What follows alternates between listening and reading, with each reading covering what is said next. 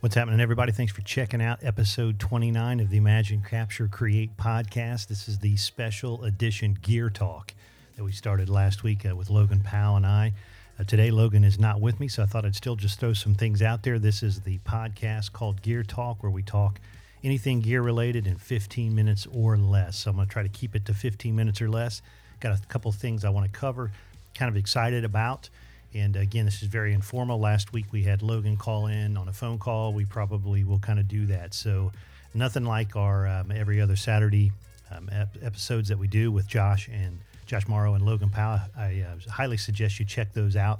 This week we're going to be talking a little bit of, I'm going to give out a little bit of a secret here, but we're going to be talking about success. So we've kind of, over the last few weeks, we've talked about what's your niche, what is your fear, what's your influences, how do you embrace failure as an artist. And Saturday, we're going to talk about success. So make sure you check that out for sure. So, all right, Gear Talk. What is up on the docket first? I am a Sony user. I'm not standing here on a soapbox saying, yay, go Sony. I do love their products.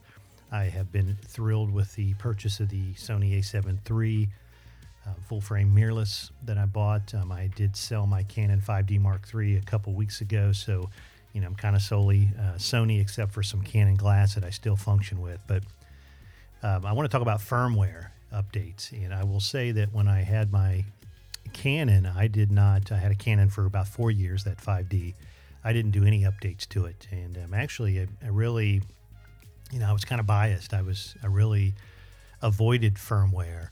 A lot of times I was just very cautious and very nervous to try to, update my camera. I'd heard some horror stories where people, even you can do this with your phone or your laptop or your iPad, where you do an update and afterwards just everything's kind of all jacked up. So a lot of ways I was very nervous about any firmware updates. So, however, when I saw a blog post that Sony had kind of released the a7 III and a couple other models, the firmware update 3.0, I kind of looked at it and I saw some things that really caught my eye, no pun intended, because one of the things that caught my eye was eye detection focus for pets and animals. Not that I'm a pet photographer. And there were some other things with the face detection updates that really just really caught my attention. One of the things with the eye detection was the ability now to focus on an eye that someone is not directly looking at you, maybe from the side. And so, I thought, why not? And I had to laugh because when I looked at my camera and looked at the current version of firmware, I was at 1.0 and this is 3.0. So obviously I was a little bit behind, but and nonetheless, like I disclosed, I kind of have avoided just doing any updates unless something really caught my attention. In this particular case, it did. So I did the update. I got a little nervous going through the update because at one point in the step it says reset camera, since I had not done an update before. What did reset camera mean? There was no other description or definition, just it was highlighted on the reset camera mode of the update. So at that point I got real nervous that all of a sudden I'm going to lose all my settings, all my video presets, all my picture profiles, everything I've kind of worked hard to kind of customize the camera to my liking. But nonetheless, the update went through flawless. I've not lost anything that I had already previously customized, which was awesome. And I did try out the eye detection on both my cat and my dog. I will say, and it did work. It didn't work every single time I tried to focus, but I believe I was in AFS, single shot autofocus instead of continuous. I need to go back and kind of try that again, but it did. It detected the eye, whereas previously I tried that before the update a couple months back, and no luck. It does not see an animal as maybe a face shape, depending on how the software and the camera works. But and then I also did a little bit of testing on my son, and actually it would focus on his eye with him looking sideways, looking basically like if I was going to take a side profile shot, it picked up on his eye. So initial results to me was pretty spectacular, pretty excited. So again, who knows, I might become a pet photographer. So firmware updates, I do suggest them. I think I'm going to try to stay up to speed with it and not be, 2 or 3 versions behind. So I'd love to hear if you had any, great stories, or even just, what was some of the horror stories maybe you had if you've done an update and all of a sudden now your camera's, kind of whacked. But hopefully not. The other thing I want to cover is lighting. I have been using for a couple years now. It's by Westcott. It's called Ice Light 2. It's a daylight LED. Basically, it looks like a lightsaber you'd see in Star Wars. But I tell you, it has been the most versatile, mobile LED light. Has enough power. It's something if you just need to kind of sidelight someone's face, you can mount it on a stand. And I'll drop the description or the links in the description of the podcast so you can kind of check it out a little bit more. A little bit pricey.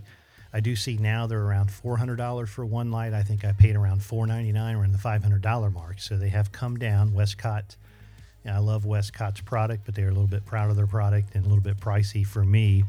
So I try to look for other options. But this particular case, I see a lot of wedding photographers. It's a light you can kind of throw in your bag, battery operated, and holds a charge for a very long time. It also comes with a 3200 Kelvin cover, so you can kind of take the daylight balance if you want to kind of maybe match it with some ambient light. But if you had somebody you wanted to hold up next to someone you were taking a portrait, and you just needed to throw a little light to kiss their face a little bit, this is perfect. I use it a lot in videos that I do. I don't do a lot of videos where I'm sitting in a chair or whatever, but I will use it as a kicker light, and it works just perfect. So again, I will be honest, it sat on my shelf for probably a year after I bought it, and I used it here and there.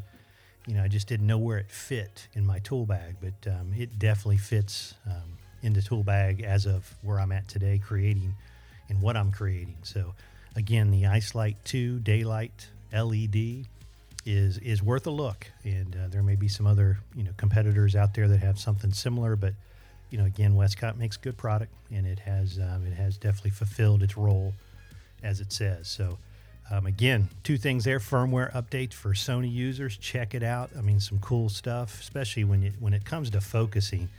Man, isn't that the key critical thing for any photographer? So anything they can do to improve eye detection, face detection, I'm all over it. I think that's awesome. I think that's what helps keep the Sony cameras in a leading edge as the war on who has the best gear and best camera body. So again, firmware updates: Westcott Ice Light 2 Daylight LED. And I think that's a wrap. I think I held it under 15 minutes. Again, check out the other episodes with Josh and Logan as we talk about all things creative, all things creative, all things in the creative world and on our journey. A lot of cool subject matter. And I believe we got a special guest this week. So again, look for it on Anchor, Spotify, Google Podcasts, and Apple Podcasts. Can't even speak. But again, it's 15 minutes or less, and I'm out.